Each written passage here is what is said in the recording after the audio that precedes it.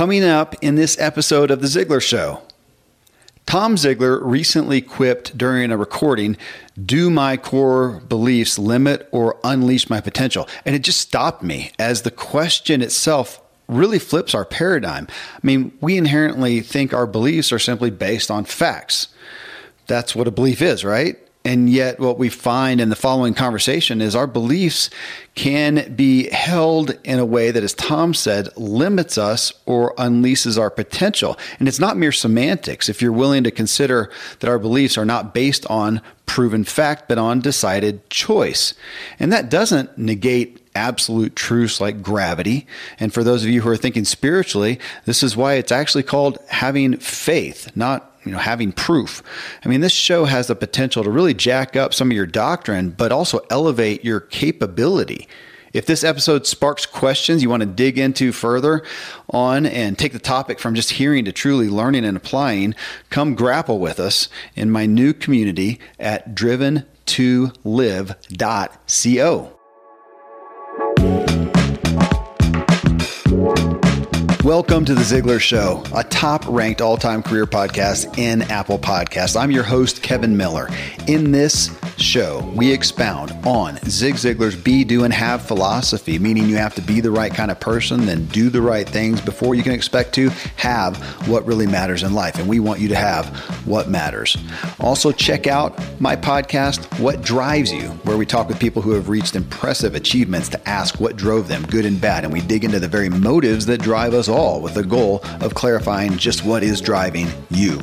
Then in my True Life podcast, we want to get you fully functioning physically so your body doesn't hold you back. You can find all three of my shows in Apple Podcasts. Just search for Kevin Miller or go to my website, kevinmiller.co. And if you're new to The Ziglar Show, I invite you to visit Ziglar.com. Connect with Tom Ziglar and the Ziglar family about upcoming events and how they can come alongside you and help you inspire your true performance.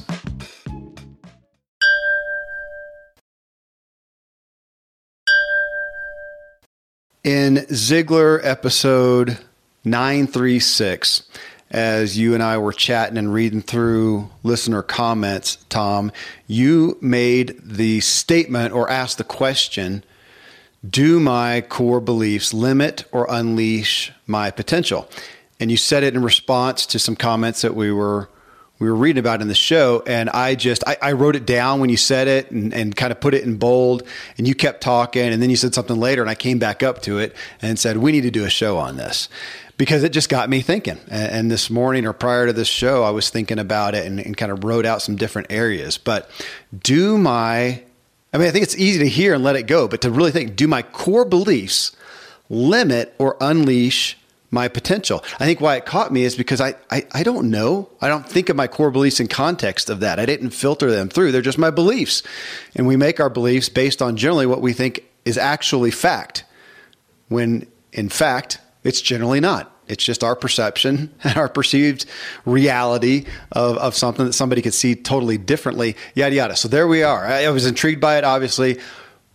Where did that phrase, question, germinate from?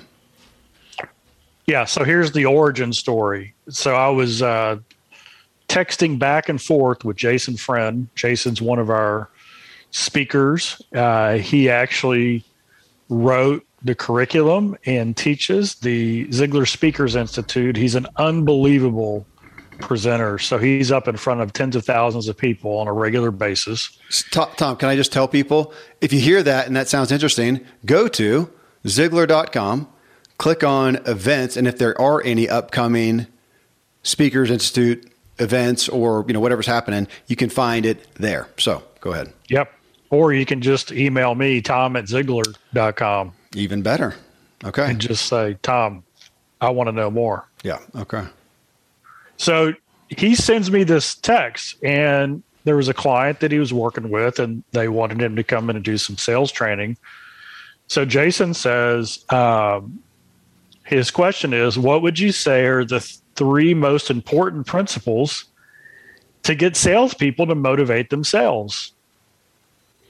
Okay. So if you got a business and you got salespeople and gosh, you can't be responsible for motivating them 24/7. And if you're an owner or working for yourself or you work for someone else, you got to motivate yourself. So here are my 3 answers. Okay. So this is just off the top of the head, 56 years of Ziglar. Why, belief, and self-image. Okay. So you got to know your why, you got to know what your beliefs are, and you got to have the right kind of self-image. So that's how you motivate yourself. You know, what are you going to do it for? What do you believe?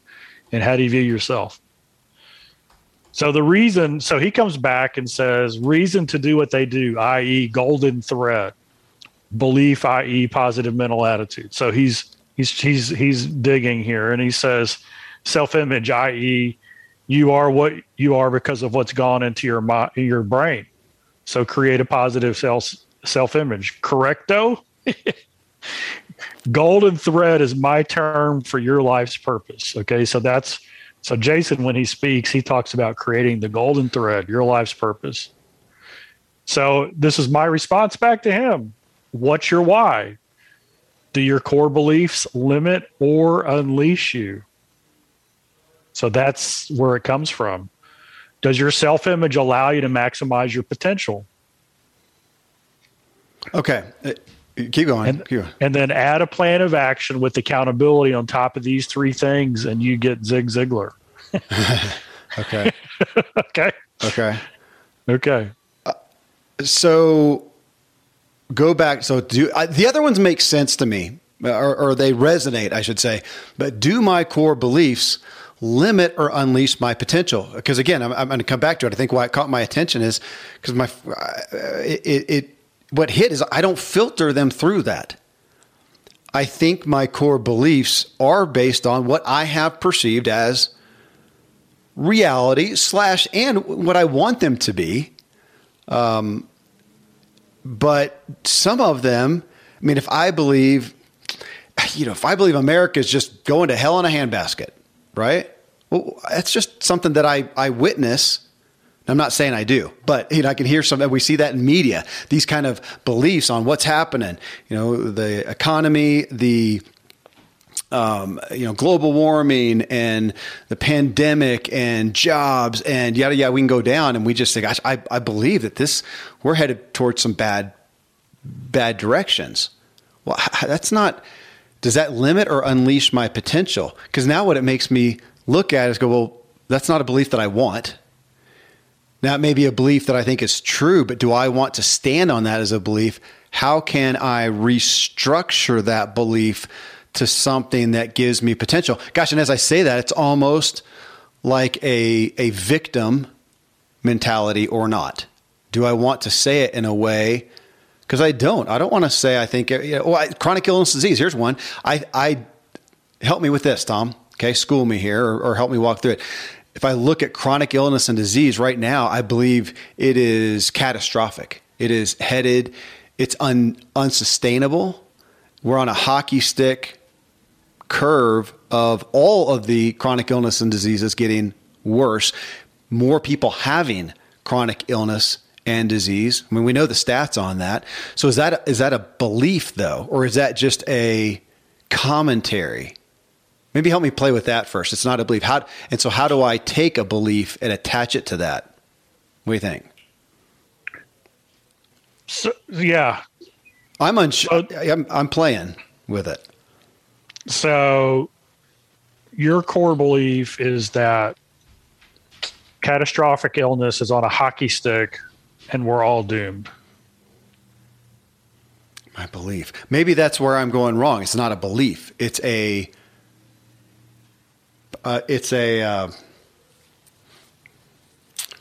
report. I mean, I'm looking at it. I'm looking at this. Yeah. Well, here's a core belief. Okay. Some people learn in biology class that their DNA determines everything. Okay. And so they have no control over any type of disease that they're going to get because it's already written in their genes. Right. And so because no matter what I do, I'm going to end up how I'm going to end up. It doesn't matter whether I drink or smoke or eat, handfuls of MSG along with anything, with my life. Yeah. Because I have no control. So my core belief is that my DNA has already determined it. There's nothing I can do about it. Mm-hmm. And so that's going to limit your potential because you're going to be not only unhealthy, but the truth is, the reality is that our actions, our behaviors, our habits, and our thinking all impacts our genes for good or for bad. We actually have some control over what our genes do. Our lifestyle can change our lifespan. So if you believe there's nothing you can do, then you're limiting your potential. Well, and there it's genetics, and then we have epigenetics. Right.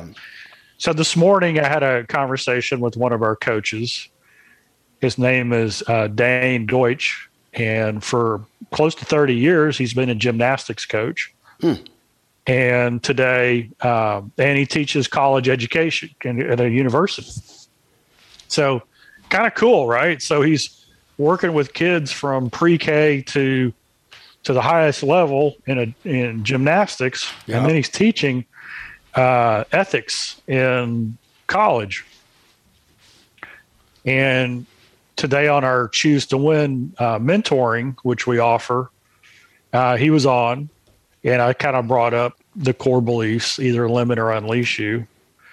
And so on the call that we had just after that, he said, the number one core belief that I'm dealing with his gymnasts, primarily young girls who are coming in, is they believe that failure is bad and anybody who points out failure is bad. So they are being taught in school that failing is a mistake. Failing is bad. So he says it's very difficult for them to convince these young girls to try a new maneuver, a new gymnastics movement, because they know they're going to fail and failing's bad. So through positive reinforcement and saying, no, failing is learning and learning is good. You can't learn to do it perfectly until you learn to do it halfway, until you learn to do it poorly. Like Zig Ziglar said, anything worth doing, it's worth doing poorly until you learn to do it well. So you've got this whole group of kids that are coming through his gym who have this fear of failing at anything. And then if somebody points out, hey, you didn't get a 10 out of 10, you got a 6 out of 10, then that person is bad and is out meant to harm them. So where are you going to go in your life if you're unwilling to ever try anything new unless you can be perfect at it? That's limiting your potential. Yeah. So in the book by Carol Dweck, The Growth Mindset, she talks about the difference between a fixed mindset and a growth mindset. And basically, the Reader's Digest version is going back to this specific belief that failure is bad, is people with a fixed mindset. If something comes easy to them and they master it quickly, they keep doing more and more of it, and then they cap out wherever they start failing. Mm-hmm. They don't keep at it to the mastery level. They just get really good until they start failing, and then their brain is, well, with a fixed mindset, if I fail, that means I can't learn it. It's fixed. I can't grow. And things that they weren't good at in the beginning, then they never try again. I know people who've literally swung a golf club one time, stood on skis one time, missed the ball, fell down on the skis, and said, I'm not doing this. Mm-hmm. And I believe it was more the fear of failure than it was what else could it be? So their fixed mindset was, well, I didn't ski perfectly the first time. I didn't hit the ball the first time. Therefore, I'm no good at it. And since my brain can't learn anything, I'm either good at it or I'm not. My belief is I either can or I can't, not that I can learn. Then that limits your belief. And so that limits your potential. Your core belief, can I learn and grow? In this case, either limits or unleashes your potential. Okay, let me come back up to it then, to belief, to talking about that, because we talk so much about our beliefs, especially in a faith-based aspect, Christianity, or whatever your viewpoint is. But we talk about beliefs very flippantly, and we again come back to those as things that we really think to be true. And yet, I'm thinking back on my analogy of, chronic illness disease. How about if I start saying, if you ask me, Kevin, what are your observations on the culture right now, good and bad? I can list out a lot of things that I have observed. And so I observe the stats. I observe, people literally in my life ill and diseased and handicapped and lacking in capacity. And then I see the stats as well. So these are all observations. What do I believe, though? Do I believe that we're going to hell in a handbasket? Or do I believe there's hope? Do I want to believe? Because ultimately we're coming back to, belief, it's based on faith. How many things can we say with absolute certainty? And I know we're getting into faith-based doctrine on absolute truths and whatever, but if we look at our day-to-day life, how many things are we saying we believe, we have faith in, that are based on absolute, irrefutable, scientifically proven or otherwise fact? There's very certainty. I find fewer things that I say, I don't know about certainty, but I do have to make a decision every day. We're all having decisions to make based on where we choose to put our faith. I found myself playing with this, Tom, with my, especially my boys. I've got 15 and 16-year-old boys who are so, they keep me on the level, on trying to explain things, based on what I believe. And so I've found myself, instead of saying, hey, this is what I believe, saying, look, to the best of my knowledge at 50 years old, through everything I've experienced and the amount of effort I've made towards X, the best I can come up with is this. And that's where I'm choosing to place my faith. Now, where are you choosing to place your faith? From a faith-based standpoint, I can't prove it. I could say with personal conviction based on what I feel is certainty, but I can't showcase it to you in a proven way. Through everything that I've looked at, matter of fact, I can't get myself not to believe in God and specifically Jesus Christ as deity. Can't prove it. Lots of stuff out there, for and against that. A lot of the constructs of the Christian faith even that I struggle with. Man, I gotta say, as opposed to other options, that's the one. So I'm choosing to place my faith in there. How does that line up with, play with that with me, Tom? Observations, these are observations, but what do you believe? Should belief be a hopeful, active, what's the opposite of a victim? A victor. A victor, okay. A victor statement. A statement of hope and expectation.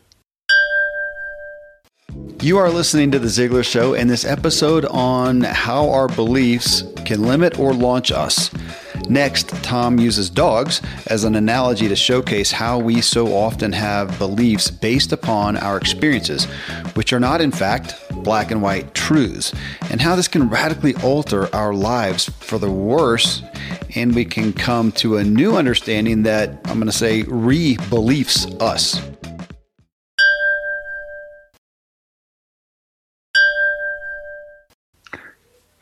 Well, we'll go with the dyslexic form of God. Okay. So imagine a dog. Okay. All right. So you're a little kid and It's your first time out in your yard by yourself. You're 2.5, 3 years old. You're still within eye shot of your parents. And you wander over to the side, and this dog comes up, and all you've seen is dogs on TV. And this dog comes up, and it just starts getting after you, biting your arm. And so immediately you do what any 2.5, 3-year-old does. You panic, you freak out, you cry, you look down, your arm's bleeding, your mom or dad comes over, rescues you from the dog. They hit the dog runs off. And now for the rest of your life, you are convinced that all dogs are evil and out to get you. Mm-hmm. Because that was your experience. And so I know, our family included, that the dogs we've had have added more to our life than just about any relationship we've ever had.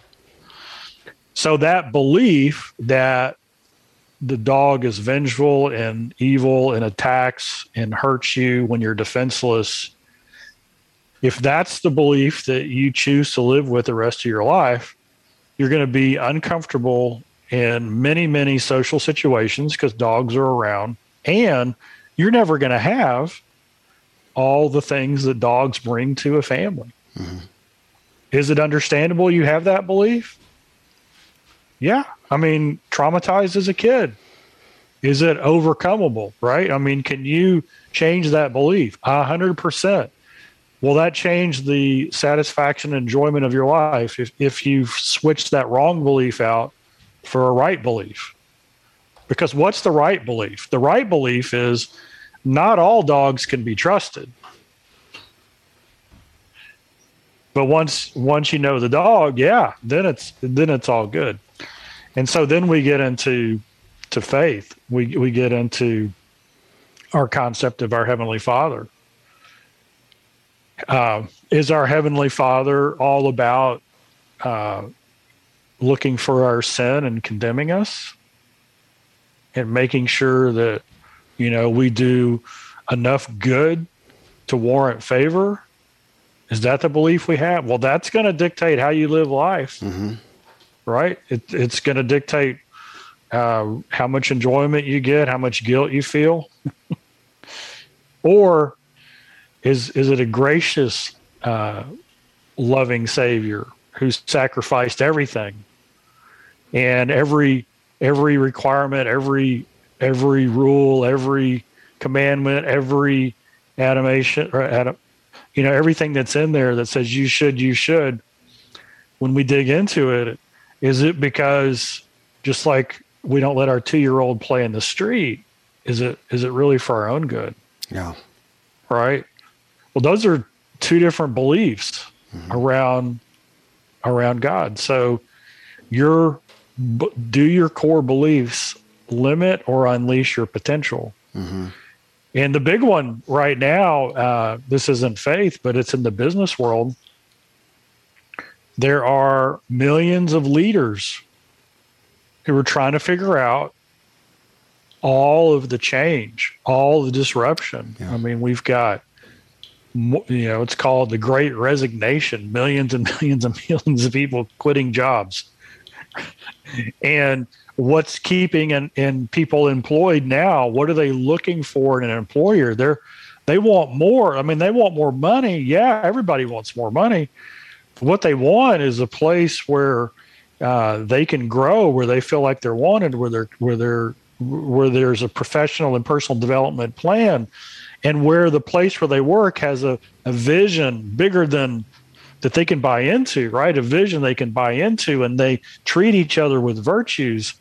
And then they understand that being a successful human being and balanced success really makes for a great team member. And so they're actually willing to help that individual grow in the 7 areas of life, helping them to achieve personal and professional goals.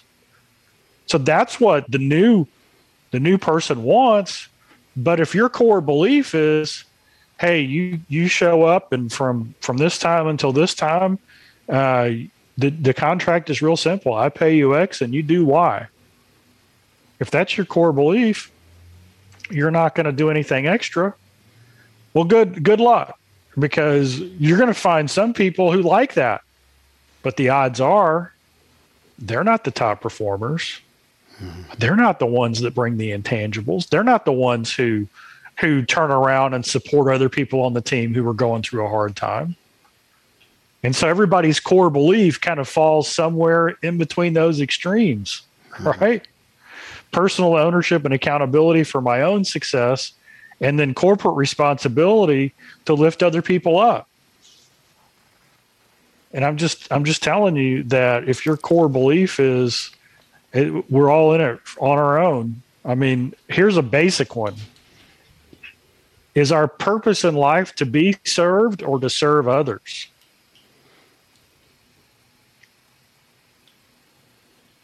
Why are we here? Well, and that's okay. So let me come back up. The statement question that you brought to us, Tom, here, that you brought up in episode 936.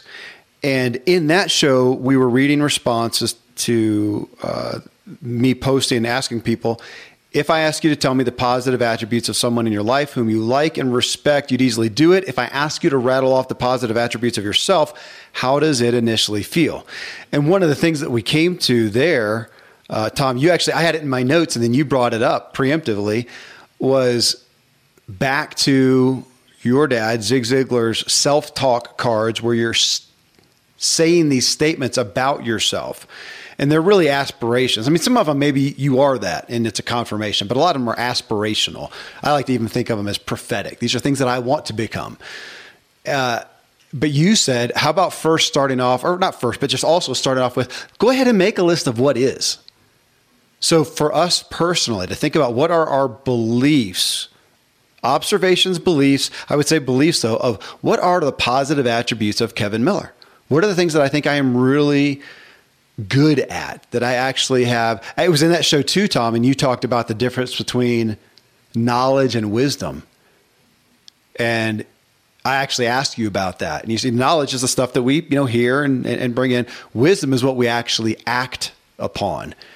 And I've played with that. We may do another show on that because I've been playing with that as well. Because I think it's something that I grapple with. It's something that I have some overcoming success with. That's when I actually gain wisdom. So what are the things that I have engaged with in my life that I actually have some expertise in? I've got some skill, talent, gift, call it what you want. I've got some wisdom to offer. Man, I've got a good list. There's a list of stuff that I know nothing about. I have nothing to offer. But what is? So what do I believe about myself? And then the next one that I was playing with, Tom, is what could be. What do I believe really could be? What do I think I really am capable of? I think we spend a lot of time discounting ourselves on things that we think we're not capable of. And on those, I would say, why? And we played with that one. Of Shaquille O'Neal, that was your dad's story. Could he believe that he could be a great jockey, horse jockey? That would be a pretty errant belief. It's pretty physiologically impossible. We all do have limits. We're not limitless.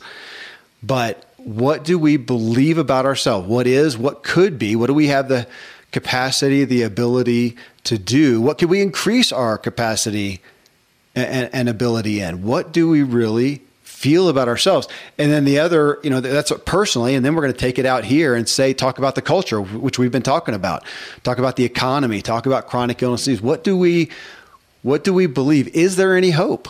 I like this because it really calls us to the mat on what our life perspective is day to day, what we're waking up and going out the door with, looking at the news with, talking to our kids about, interacting with friends, family, coworkers about. It's based on these things that we've said we believe, but have we ever filtered them on, am I walking forward today under I was going to say a cloud, that sounds negative, but under an umbrella or on the foundation of beliefs that are limiting or unleashing my potential? And I guess we could dumb that down and just say that are positive or negative. Am I going forward today on core beliefs that are just negative? If I am, I'm limiting my belief. I'm being a victim. But again, it's not saying that anything's possible, but where are our core beliefs? It's really interesting, Tom. I'm tempted to make a list of some of the things that I believe about me, which we could say is affirmation, but I believe about me. I believe about the culture. I believe about my own opportunity. And it is hard not to go to a faith-based standpoint because we're getting into the purpose of life. What the heck is the meaning of any of this anyways? I mean, that really does come in there. That's another belief. Are we going forward with the belief that there is something bigger going on, that I am not ultimately totally alone, that it's not totally all up to me? That's some daunting stuff, but are we filtering, are we taking captive the beliefs that we have? Yeah, I think it's a great call to bring us back to make a list of what do we believe. We talk about goals so often, Tom. What are the things that we want to go for? But if we have beliefs that are underneath that, undergirding that are sabotaging or supporting, man, that sequentially seems more important than even our goals. What are our beliefs? And we're full of, I'm just so aware, Tom, of the media, not just social media and what we call news. It's not really news, it's public opinion that we go out. Man, it's a lot of primarily, if it bleeds, it leads, man. It's based on limiting beliefs. That's what sells attention, unfortunately. Yeah, so let's test this out. Okay. So imagine, if you will, a world of social media where the whole system has been set up by geniuses who know exactly how our brain operates at the chemical biological level and understands how we crave dopamine hits. And so the way they make money is to get us to make decisions online that more and more identify our tendencies. And with those tendencies, I can sell the data so that I can then advertise to that person and get a higher rate of return predictably, which makes the data even more valuable. So let's just suppose that's a world that we live in. And the driver for that is money, right? It's, if I can bring a user in, keep them engaged for as long as possible, and through a series of choices, define who they are and create an avatar for that person that I can match with advertisers who are willing to pay a lot of money to have access to that person, then I've just built the cash register. Mm-hmm. Okay. Now, just imagine a world, and I kind of got this idea out of a new book I'm reading called AI 2041, which is, how's the world going to look in 20 years around the way artificial intelligence has changed it. So I'm just curious, would you say that book is a continuation of The Future's Faster Than You Think that you got me to read from Peter Diamandis and Steven Kotler? Well, I'm only 10% into it, so I can't really tell you, but they paint a pretty interesting scenario that made me buy it, which is they're going to tell seven to 10 stories around the major buckets of what AI is going to do in the future. And they tell a real life story of how that new technology changes life, and then the positives and negatives and moral decisions that we have to make around it. So what if somebody created an app that laid over the top of all social media, YouTube, Facebook, Instagram, any of it, and in this app, we typed in our goals and dreams, the things that we wanted to accomplish, the subjects that we wanted to grow in. For a mom, we might say, I want to be a better mom, right? I want to be a better parent too. And you can get really specific. I've got kids that are 2 and 4 years old, and I want to give them the best chance they can have going into school, right? So if you're a business owner, an entrepreneur, a speaker, whatever it is, if you like golf and you want to really grow that. And so you put into this software or this app everything that you want to learn more about that's going to help you achieve the goals in life that are important to you. And so now you're on social media and one of your friends posts a video and it links you to YouTube. And so you go to YouTube and you watch that video, and then the next video in the stream isn't the eye candy that gets your dopamine going, that accentuates and elevates bias and moves you into a marketing funnel. Instead, it's a video served up to you based on one of the things that you've identified as something you want to be better at and learn more of. Wow. Wow. So every time you turn around, it's like, God lowercase is sending you nuggets of knowledge and wisdom that you can learn that's going to make you better at what you really want to be better at. Mm-hmm. Whew. That would be pretty cool. That would be amazing. Right? Well, let me just ask a question. Do you think that's easier or harder to design what they've already done? Easier. Not harder. Oh. It's not harder. So now the best world I can think of for my grandkids who aren't even born yet would be a world of people who live and treat each other with respect and love and kindness and all these different things. I mean, these are universal human traits that, for the most part, people value. What if examples of those things were the things that were automatically fed into us? Mm-hmm. Instead of the hate, the division, the contempt, the things that separate us. Mm-hmm. So our core beliefs either limit or unleash us. And so some people believe at their core that if it's going to be, it's up to me, everybody's out to take advantage of me, I better get mine because it's never, if I don't get mine, somebody else is going to get it. And then there are other people who are like, no, you can have everything in life you want if you help enough other people get what they want. You have a candle that's your gifts and talents, and you search out people who need a problem solved in the area of your gift and talent, and you light their candle, there's more light in the world. So we've got two different beliefs. Well, some people end up in life happy and satisfied in their 90s, and some of them have a life filled of loneliness and regret. And those core beliefs are a foundational part of it. Yeah. Right? Yeah. Now, so here's the balance. Well, that's wonderful. We should create that kind of app. And every time you go anywhere, information that's going to help you grow and be the person God created you to become should just come flowing in. But it also has to be funded.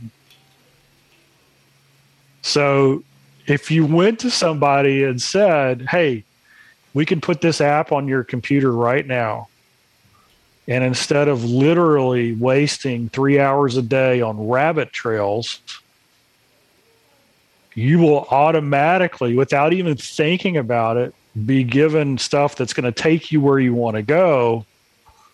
And it's going to be just as enticing, but you need to pay $100 a month for it. Right. Right. How many people, core belief would be, $100 a month? Are you crazy? That should be free.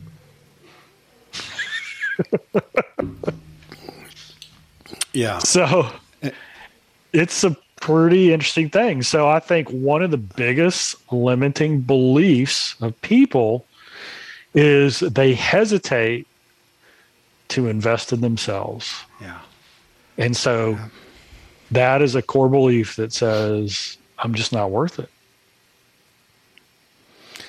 You're talking, Tom. It's interesting you say this. As this comes out, I'll probably have told people somewhat about the new, community I've created, and part of that is where you can engage with the podcast. But some of it was for me I do enjoy connecting with people. There are positive things that I like about Facebook, but you have to wade through so much junk. Can we create a private social network over here where we can connect with people, but it's kindred spirits who are invested. They paid some money and they're in there talking about how we can all lift and encourage each other. And we do need to pay for it. That's one of those. Now we're back into the coaching discussion of, even if you don't need the money, charge people for coaching because they need to be invested. If they're not, they won't show up. They won't do the work.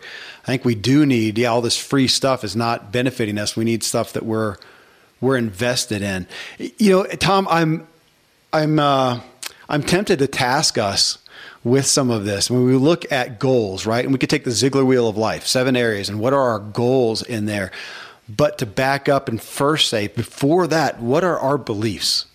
What are our beliefs in these areas? What are our beliefs for ourselves and for the culture? And then maybe we also get outside of those, especially on some of the things with the culture of what do we really believe about this country we live in, the world we live in, the direction it's going. Because ultimately, I want to take these, we're talking about a worldview. That's what we're ultimately talking about. What is each individual, our worldview? Is it based around a hope and expectation or not? And I feel inspired for myself, Tom. I don't think I'm a negative person. I think I'm pretty positive and optimistic, but I'm curious to put my money where my mouth is and go through some of these key areas and say, what are the beliefs that I go forward on? Are they frustrations? Am I being fueled by that? Is it negative again? Or is it positive? I want to craft them. That's what I'm thinking about, is the value of my life of crafting my core beliefs in the key areas of life around hope and expectation, which is ultimately, again, if we're saying victim is powerless, victor is powerful. How can I wrap my core beliefs about the key areas of life around hope and expectation that gives me power? And power's got baggage around it, but gives me, again, hope and expectation. I want that in every area. How can I craft it around there? That'd be an interest. I'm going to play with that, Tom. Okay, so we're here having a conversation, unpacking it, but to look at before my goals, before the things that I say I want to go forward, what do I believe is, and what do I really believe could be? Again, for myself and for my place in the culture. That belies a lot and probably save us a lot of time. So if I'm going after a goal and realize, man, I don't really even believe I'm capable of that. I can't even envision myself doing that. Then either one, I should just get rid of it, or I can become aware of it and maybe consider it more, answer the question of why do I think I can't do that? Yeah. When we look at the 7 areas of life, the wheel, mental, spiritual, physical, family, financial, personal, and career. I used to put people just in one bucket. Hey, you either have limiting beliefs that keep you from achieving your potential, or you don't have any limiting beliefs. And man, you can do whatever you can pretty much do whatever you want, right? You can go and do it, but that's not the way people are. People have different levels of limiting beliefs in each one of those 7 areas.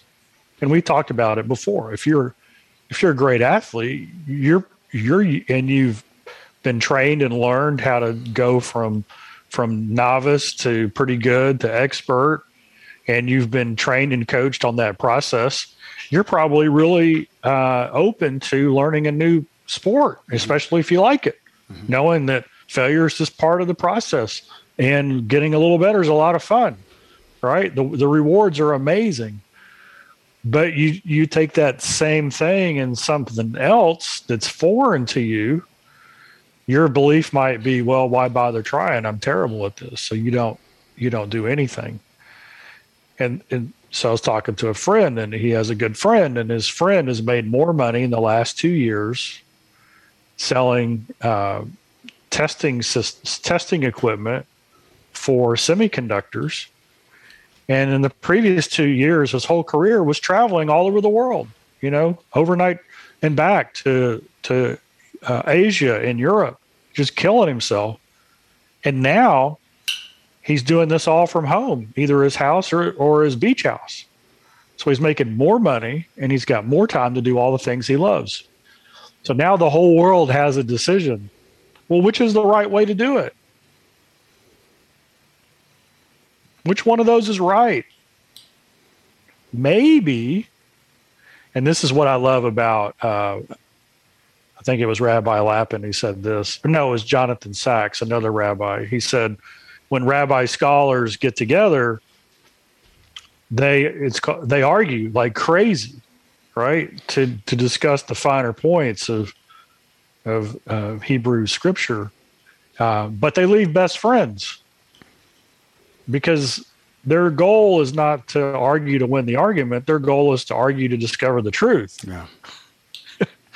And so there's millions of business people right now who are in a position of their belief is I got to win the argument to preserve what I've always believed and want. Or there's others who are like, well, maybe people can be more productive with a more flexible schedule, and they'll actually get more done at a higher quality level, and I'll attract even better people in if I run the flag up that this is who we like, this is who we do business with.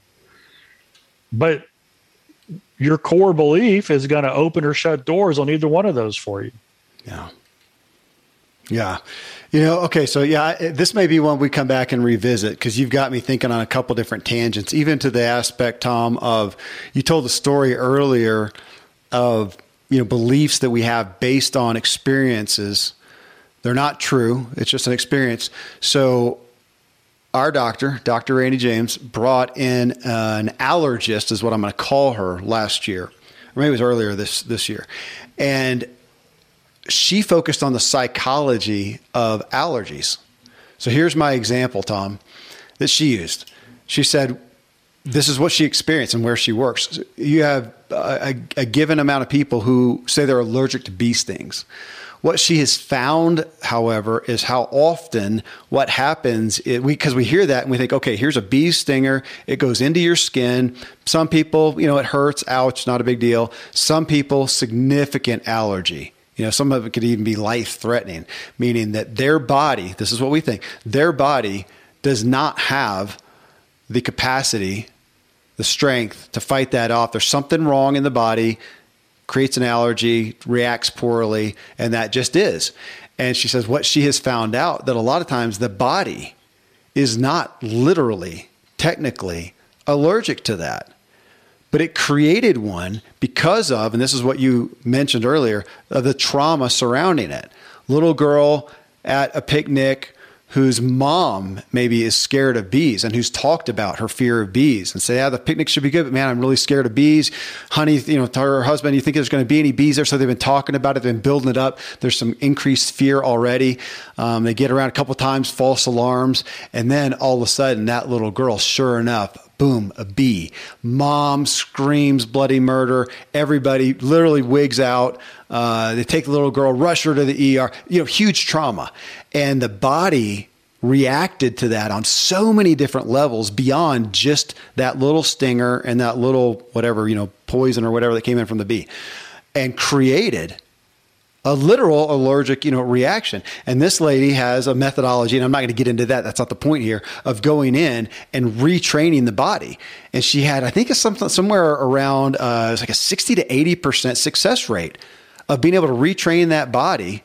And in essence, tell it, hey, body, you're not really allergic. You just thought you were. And retrain it. And now that person is no longer allergic to bee stings. Some of them literally are. But how much of it is psychological? How many of us have these beliefs based on our experiences, perceptions, our observations that may not have been correct, or maybe they were, but they're no longer. And again, bringing us to list out what are our beliefs. I love that. Another factoid I learned over the weekend, because that's what I love to do, is learn factoids. Cool. I love it. Makes good shows. there is a universal facial expression for something that makes you really happy, and we call it the ear-to-ear smile. Yes. So if you smile really big, the kind that give you crow's feet in your corner of your eyelids, anywhere in the world, that's the happy sign, right? So here's a hack for you based on what that doctor on allergies just explained. You can get a wooden number 2 pencil, and you can put it in your mouth like you did in elementary school, and you can bite down on it with a little bit of pressure, and it will create crow's feet because it's the same movement as the smile. And if you're ever feeling down or a little out, just get your number 2 pencil out and bite down on it and create that smile, because that is the universal pathway for the feel-good endorphins when those crow's feet get created in the corner of your eyes, because it's associated with something good happening. So just try it sometime where you're feeling kind of mellow and not so happy. Put on a happy song, bite down on a number 2 pencil, and just watch how your brain takes over for that. Yeah, we're back to that, frustrating question. Come on, you telling me it's all in your head? Yeah, pretty much. Pretty much is. I mean, I would never, ever tell a story on the one whom I'm married to. Okay. Except for on this podcast. Okay. So she has the most sensitive taste buds in the history of man. Okay. So much so that she can tell what McDonald's the French fries came from. That's funny. Pretty amazing. Mm-hmm. And the only way I convinced her otherwise was we went to 2 McDonald's back to back, and she said, I like the first one a lot better than the second one. Their fries are always better. So I blindfolded her, and I gave her 2 fries. And she immediately picked the one that came from the bad McDonald's, except for I'd pulled both fries out of the same box. So, yeah. Brain games. It's amazing. Okay, well, Tom, my takeaway from this, we may come back on this. I'm going to play with it. I'm enamored with, first off, just auditing my beliefs. So I'm going to be thinking about that. Maybe that's what I'll come back to this with, is auditing our beliefs, looking at the separate areas, and what's an exercise to audit our beliefs and get those in front of us to say, what do we really believe? What do we want to believe? Because that's the opportunity that we pretty much have within, I think, any belief. So, man, okay, this is not a wrap up on this one. So let me finish with a takeaway for everybody. Okay, please. What if a well-lived life was as simple as, in at least one area of life, that tomorrow, because of what you've done today, you're a little bit better person? Mm-hmm. So you make a commitment to growing just a little bit in one of the areas every single day so that you are a better person. Yeah. And then when you start going around the wheel and you start picking stuff, and the next day comes and you realize you didn't really do it, ask the underlying question, which is, what belief is keeping me from doing this? Yeah. Because that's the driver. That is. So we always say that, the fastest way to success is to replace a bad habit with a good habit. A good habit with a bad habit with a good habit. Yeah. But make sure you get that sequence right. You want to make sure you replace a bad habit with a good habit. But the things that hold us back it's the bad habits. If all we do is add good habits, we're not going to make much progress. No. So a belief is something that you can't put duct tape around. You can't have a bad belief and put support around it and duct tape around it, trying to make it into a good belief. If you have a wrong belief, you've literally got to throw it away and replace it with a true belief. Yeah. Stout. Thank you, Tom. I realize these are deep and for many controversial topics on belief and reality. And again, I invite you to join us and some invested members at driven2live.co, where we take the issues from mere hearing to truly learning and applying. And as I said earlier, grappling with. Instead of just hearing more information, you can actively engage with it alongside other aspiring people who have skin in the game and want to progress together. Coming up in episode 939, I bring you a master class from a master on mastermind groups who doesn't even use the term, but brings her insight from a group that met back in the 1930s called the Inklings. And for you fans of C.S. Lewis and J.R.R. Tolkien, this may ring a bell. But a group of authors came together and from their highly invested collaboration with each other, produced some of the greatest literary works ever. Diana Pavlak-Glyer is my guest, and her point is showcasing how intrinsically these guys were involved with each other and how even in today's mastermind groups, which is the common going term, we're really missing key elements of what truly propels us to our greatest capacity, capability, and success. And of course, our point is how we can grasp onto these things and really propel ourselves. Till then, thank you as always for letting me walk with you as we inspire our true performance together.